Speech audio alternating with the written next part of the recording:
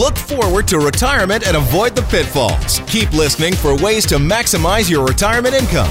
More Than Money with the Popowich Carmeli Advisory Group, CIBC Wood Gundy, on News Talk 770.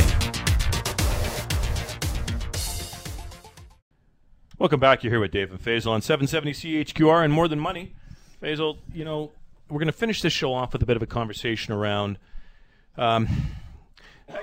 expectations, advisor expectations and client expectations. How do you get the most out of your relationship with an advisor? I think right now where we are, Dave, is there's a lot of people who are reevaluating their relationship, their value that they see in their advisor. Mm-hmm. With all the technology that's out there, robo-advisors, online investing, exchange-traded funds, everything's putting the pressure on, are you really getting what you're paying for? Right. And I think there needs to be a bit of a conversation from us on things to give your advisor to get the best financial advice. Yeah, it's kind of an interesting spin on this, right?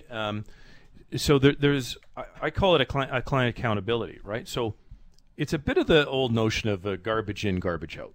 Okay. Right?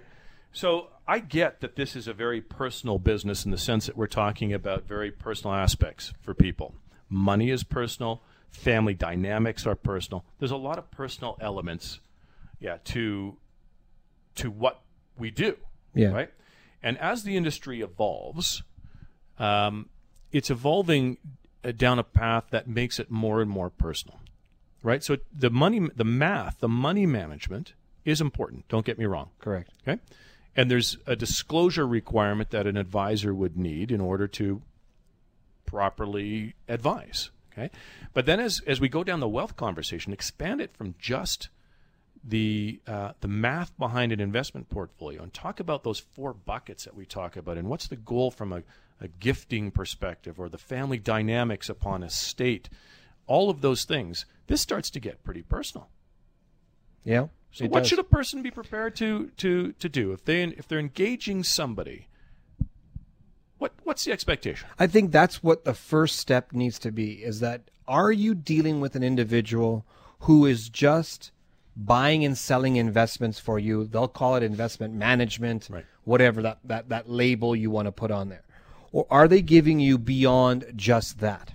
Okay? So if you're hiring somebody purely just for money management, not looking at anything beyond just your money that you've given to them to buy and sell investments, then you need to have a conversation of added value based on those criteria.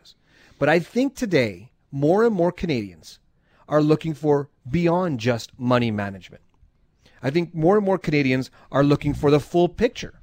They want to see how it fits. So let's just start with what does a full picture just on investment management look like, right?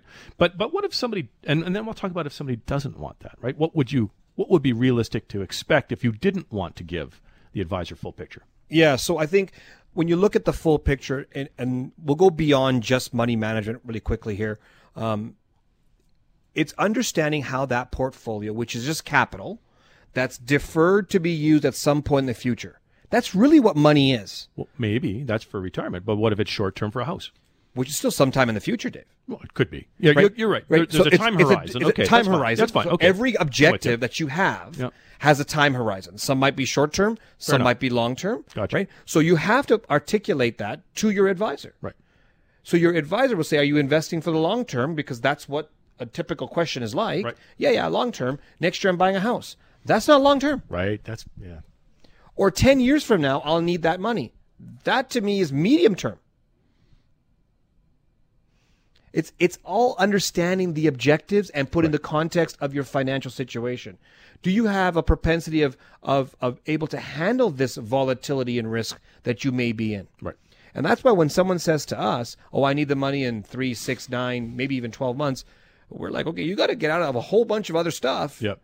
You don't want to be involved in that because there's too much risk involved. Right, too much volatility, potential timing problems. Right. So getting a full picture of what you're doing and where your situation is allows the advisor to provide you with more information and more advice about your particular investments, given your time horizon, your risk tolerance, and more importantly, your other situations like tax, like other things. Because the last thing you want to do is invest for whatever the objective is, and then find out you gave up half of it to the government because you didn't structure it properly. Yeah, no, so that's a great point. We won't belabor this, but there's a difference between a strategy and a mandate. So somebody could say, here's a chunk of money, and this is growth assets, time horizon is this, just want you to grow it.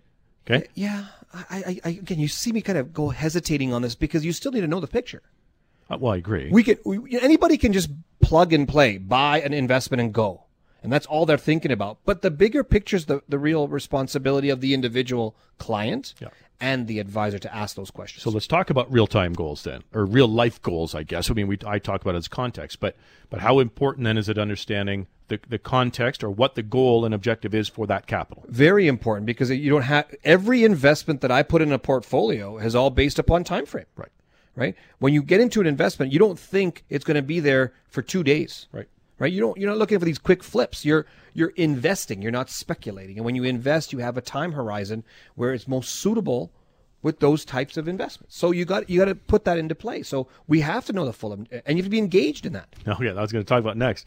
What responsibility does a client have to be engaged in the process? I think there's a responsibility on both parties. One, the advisor to ask the appropriate questions. Right. Secondly, I think the investor or the client has to be engaged with providing with the information. There are people who are reluctant, and I understand that. You don't have to know all my business, Dave. If I'm going to give you $500,000, you don't have to know all my business. Well, if you want my advice, we do. Right. Right? It's like telling a doctor, you don't have to know what's going on the bottom half of my body, just the top half. Don't look down there, just look up. That's the same kind of concept, right? I think you come up with your analogies and metaphors. They're wonderful. So I think that's where we need to have that kind of conversation. We're back with the client. Our industry needs to do that. More important, the client needs to say, look, here's the whole situation, and here's what I want you to do for me. Does that fit? Because it may be in contrast to something else. Yeah, so I think this is a really, really important one, and the full picture becomes important in many respects, because it's not just about the stocks and bonds. It's about the other financial assets that people own and the exposures that they have, right? Because ultimately what you want to be trying to do is balance off or diversify, typically, a number of different risks. So engagement with that plan and full disclosure, absolutely critical. What about saying no to bad debt? Okay, so I think that's a responsibility on both parties. Yeah. But I think the responsibility pushes on the advisor more than the consumer, not the client, the consumer, because bad debt's based on consumption. Right? Right. Consumer debt. Fair enough. And so there needs to be a conversation about you might have too much debt here. I think there's an advice side. More importantly, that needs to be disclosed. Yeah. We ran into a situation like that recently in a conversation, and I think it was more of an embarrassment issue, right? The person just didn't want to say. And that's a story in our book, Dave. Yeah. You know? Oh, yeah, for sure. When the couple is talking about their situation, oh, by the way, sweetheart, I have some this debt, box of stuff, right? And that's a real life example that we experience that we put in our book. Yeah. And that happens all the time. And having too much debt or having debt can be a negative connotation, can be a sense of embarrassment. Right. But the one thing you need to do is, if you can't trust the advisor with that information, that's going to be a problem. That is a problem. Okay, and then we got to finish this up pretty quick, but the family dynamic, peace in the family, as we call it, right? We need to know what the whole situation is in the family part, especially when we had a situation where a couple came to us, Dave. They both one said, "Yeah, there will be powers of attorney for each other." So they both signed off on the documents in front of us. Then we got a phone call from one of the spouses saying, "Oh, let's change that." Right. I'm not sure I want my spouse to be a power of attorney over my account. Right. And the reason for that is because that one spouse took off with some money and invested in some investments that went to zero. That's right. And so they didn't want to give that power. Right. Doesn't mean they don't care and love that individual, but to keep peace in the family, removing that power of attorney was the right thing to do. If we didn't have that conversation with that client about that after, that would have been a problem. I agree. Okay, let's wrap it up on that. We could talk forever on it. Let's remind everybody about our upcoming seminar. Yeah, so we're going to talk about the dynamics of transitioning to retirement, the problems and the biggest risks that you can have to actually ruin your retirement. We're going to talk about that on Tuesday, January 23rd, 7 p.m. at the Crowfoot Co-op Wine and Spirits. Now you need to reserve your seat, so give us a call, 966-8400, 966-8400, or go to our website at morethanmoneyradio.com.